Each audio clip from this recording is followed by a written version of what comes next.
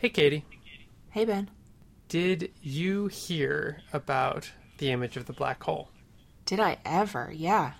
I guess that's kind of a silly question to ask you because you're into physics.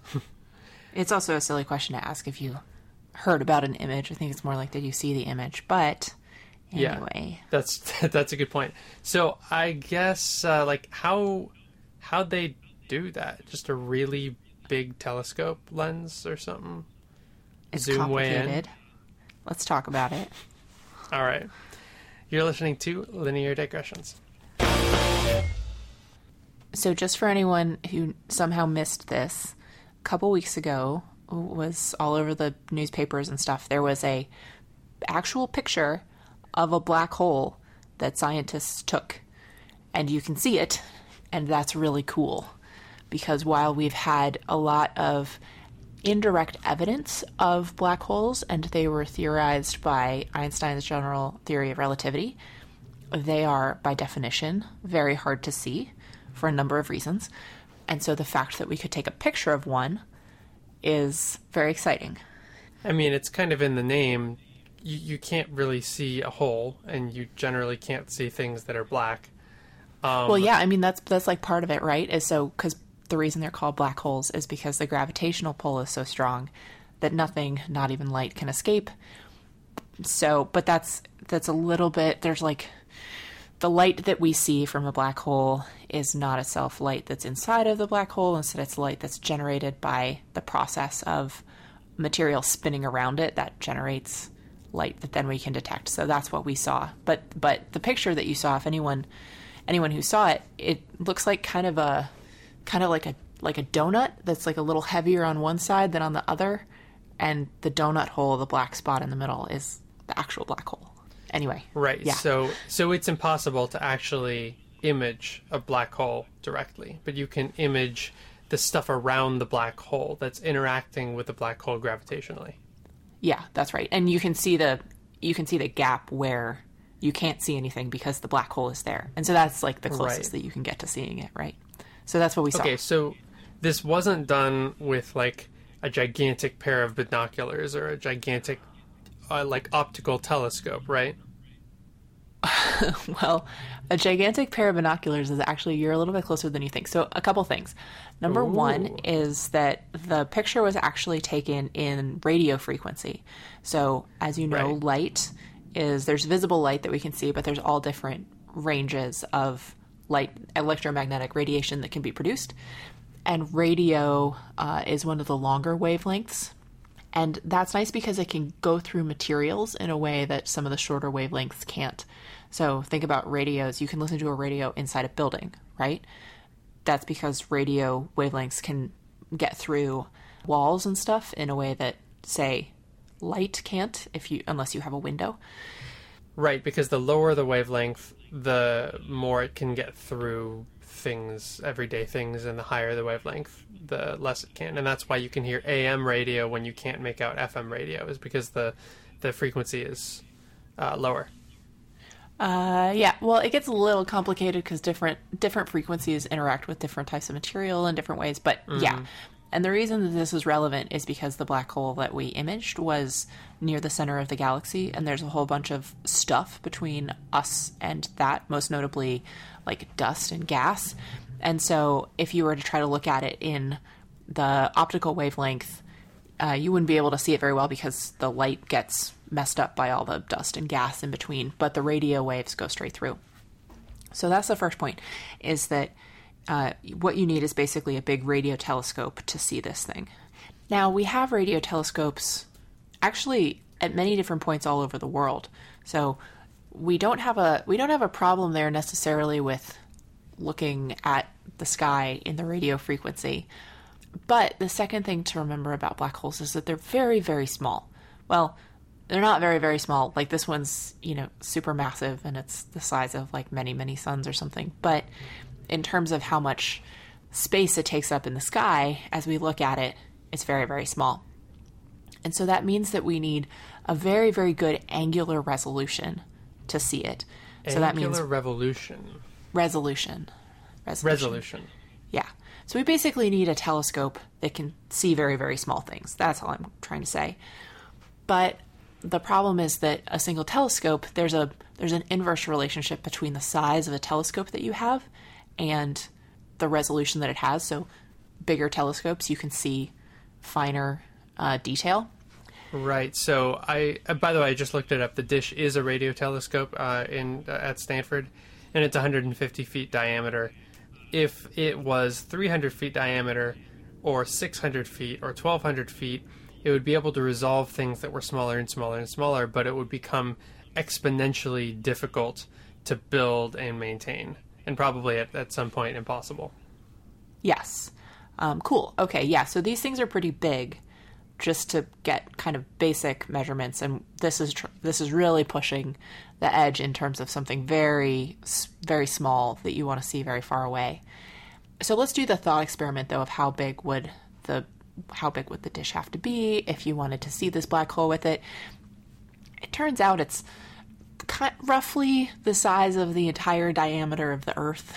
So if you had... what? Yeah. So if you turn the entire Earth into a radio telescope and you pointed it at this black hole, you could see roughly what we saw a couple weeks ago. So that's how big it has to be. We didn't do that. Correct. We didn't convert half of the Earth into a radio telescope. Correct. And so this is where it starts to make use of a trick in radio astronomy people have been using for many decades called interferometry. And so it's based on the term interference. And so interferometry, the idea here is that if you have multiple telescopes that are all making the same measurement, that are all looking at the same object, then through some sophisticated techniques, you can basically reconstruct an image that is the same image that you could get if you had a telescope that was as big as the area that encompasses those telescopes. So imagine you had a bunch of small, let's say, a Stanford dish-sized telescope that's sitting on the foothills up above Stanford, and then you had another one that was the same size up in San Francisco, 40 miles away. Then if you were clever and good at a bunch of electrical engineering things and stuff like this, you could effectively make, from the measurements of those two put together, an image that is the same as a 40 miles in diameter radio telescope. Oh, so I think I see where you're going with this. We need a telescope that's about the size of the Earth. We obviously can't do that, but using interferometry, we can take radio telescopes that are all over the world and put all of those, have them all observe the same thing, put all of those signals together, and then using some EE and some math, we could reconstruct what it would have looked like if we actually did have a telescope that big. Is that right? We're getting closer. We're not all the way there, okay. But yeah. So a couple things. Number one, we're going to take advantage not just of the fact that we have telescopes all over the Earth, but that each telescope, because the Earth is turning, traces out an arc that goes across the lines of latitude of the Earth. So if you have a telescope, say, on the equator, and you wait 12 hours, it's going to be on one side of the diameter of the Earth in the morning, and on the opposite side in the evening, and in between you're tracing through the equator with that telescope. So you have multiple telescopes, but also each one can take multiple measurements. So that helps. And then a second piece, though, that is really important for interferometry is that you don't get this nice, all of the telescopes adding up to something that's super big. You don't get that for free. The price that you pay is that you have to know very, very precisely where those telescopes are relative to each other, because the thing that you're taking advantage of is the interference effect. That's where the word comes from. The interference effect of the light rays that are coming from the source that you're measuring, and that sometimes, depending on the wavelength of the light and how far apart those telescopes are, sometimes the light that you get will be constructively interfering and you'll see a measurement. Sometimes it'll be destructively interfering and you'll see nothing.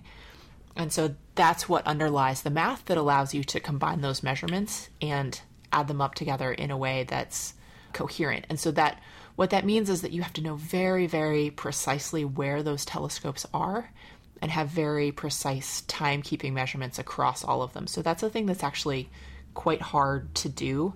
And I just want to note that because it's one of the great challenges of putting together the data from multiple sources to use this trick. But that having been said, it's a challenging problem, but it's a solvable problem, especially for radio wavelengths. It's really, really hard to do for shorter wavelengths, like for optical wavelengths. It sounds borderline, almost impossible. But radio wavelengths are a little bit more forgiving because they're bigger. So you have more of a margin for error. If you're off by a tiny bit, that tiny bit is going to be proportionally smaller for a radio wavelength than it would be for, say, visible light. Yeah. So we have measurements from all these different radio telescopes from all across the world. They're each tracing out these paths as the Earth is turning. Together, all of them give us partial information for reconstructing this image. It doesn't get us all of the way there. And so the last piece is, I think there's also a couple little tricks in here that I'm glossing over. I'll attach a couple of really interesting links on lineardigressions.com of explanations of some of the subtleties in the middle here.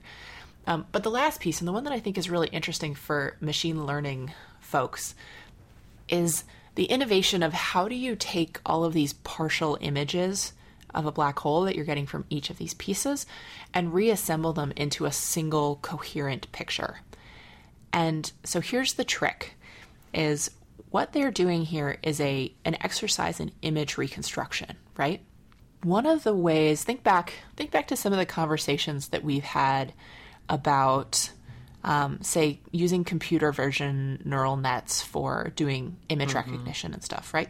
Yeah. So one of the things we talked about is when you're training one of these neural nets, you look at the in-between layers of the neural nets, you find that what they do when they're learning how to do an image recognition task or image reconstruction is that they're creating different fundamental pieces of pictures, like edges and lines and small patterns and blobs, and they're layering those on top of each other with increasing amounts of complexity to finally reconstruct the final image, or to create the final image, if you like. That's the idea that underlies this last step of recreating the picture. So what the algorithm designer did, the one who gets the most credit for this algorithm overall, she was a grad student at the time she started, and I think she's a postdoc now, Dr. Katie Bauman. So what she did was she actually built an image reconstruction algorithm for reconstructing this picture out of pieces of other pictures. So she trains an algorithm. I don't actually know if it was a neural net or not, but same idea. She trains this algorithm on pieces of pictures and whole pictures that she's gotten from other sources, and uses that to reconstruct the image. And this is really interesting because you might say, like, that makes me, so like, what do people take pictures of, right? They take pictures of, they take selfies, they take pictures of buildings, they take pictures of, I don't know, cats. And so if you're a computer scientist or astronomer, you might say, why do we think that pictures of cats and selfies, and maybe we can also use some data sets that are pictures of galaxies and stars and stuff that looks more like outer space. Like, why should we think that any of these is going to give us a true representation of what the black hole actually looked like? Like, maybe it'll just come out looking like a cat, right? If we used a bunch of cat ingredients. And that's kind of where the magic of this is. The proof is in the pudding, I think. You're right to be skeptical if you're like, I don't know that I believe that cat pictures will reconstruct a black hole for me. That's the right attitude to have. And so what she and her colleagues did was they built a bunch of different reconstruction algorithms with different types of images that they used as the training sets. So they had one of, cats and people. They had a bunch of ones with astronomy database, astronomy pictures, whatever else. And then would send in different types of images that had been processed so that they were split up into pieces in the same way that mimics the data that you would get from the black hole measurements. And then you would see what kind of image each one of these reconstruction algorithms created out of that. If the thing that you put in and the thing that you get out, they look the same, and they look the same regardless of which type of reconstruction algorithm you used, then that gives you confidence that the overall premise is going to give you back something that looks like what it was you started with. So it kind of doesn't, I'm sure they had some way of assessing the quality of the different types of reconstruction algorithms based on the different image bases that they used. But the point was that they proved that it didn't really matter that much. You could use cat pictures, you could use selfies, you could use astronomy pictures. You'd still always get something that looked pretty similar. And so that gives them a lot of confidence that the image reconstruction algorithm that they write isn't biasing the results that they get. And so that means that the results that they get they have high confidence that they're true in a sense. Wow. And so that was the last. Yeah, I thought that was the piece that kind of seemed a little bit magical to me, because it was like taking some of these old ideas like interferometry, but then layering on this really interesting computer science piece to make it all come together. That's wild. That's so cool. Yeah, it's really neat. So now we have a picture of a black hole. You should, of course, go see it if you haven't already seen it, but I imagine most people have seen it by now, right? Yeah, that's just wild. That's so cool. One brief correction, it's not actually the one that we observed that you see the picture of online and everything is actually not the one that was in the center of our galaxy, but in the center of M87, which is a galaxy that has a much larger black hole than the one that was in the center of ours. Cool. Good. Yes. Thank you for correcting that.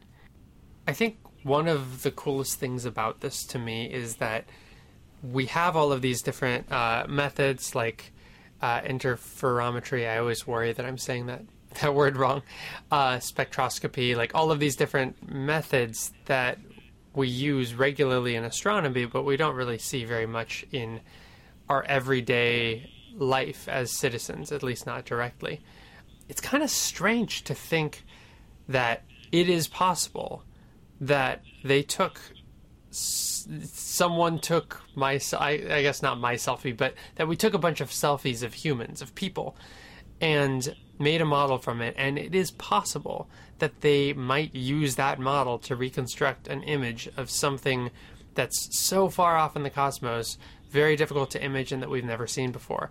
Like, that's kind of a crazy idea that in a way it feels almost poetic that in a way we could actually be part of, in a more intimate way, be part of the process of observing our universe around us, not just through science and math. I think that's really cool too. To be clear, I'm not sure that they actually used any selfies for reconstructing this image, but the point is, even if they had, it would look the same. And so, sure, yeah, there's nothing stopping anyone, I guess, except like CPU cycles from reconstructing any future black hole images with selfies or cat pictures or any other, stupid pictures we want to take with our phones. So with that, every time you take a selfie from now on, think about how that could be used for science someday.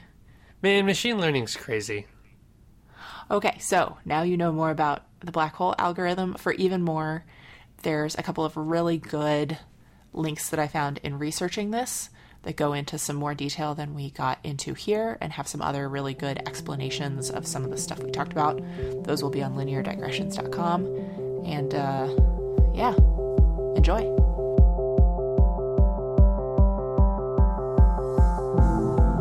Linear Digressions is a Creative Commons endeavor, which means you can share or use it any way you like. Just tell them we said hi. To find out more about this or any other episode of Linear Digressions, go to lineardigressions.com. And if you like this podcast, go ahead and leave us a review on iTunes so other people get to listen to this content too. You can always get in touch with either of us. Our emails are ben@lineardigressions.com and katie@lineardigressions.com in case you have comments or suggestions for future shows. You can tweet us at lindigressions. Thank you for joining us, and we'll see you next time.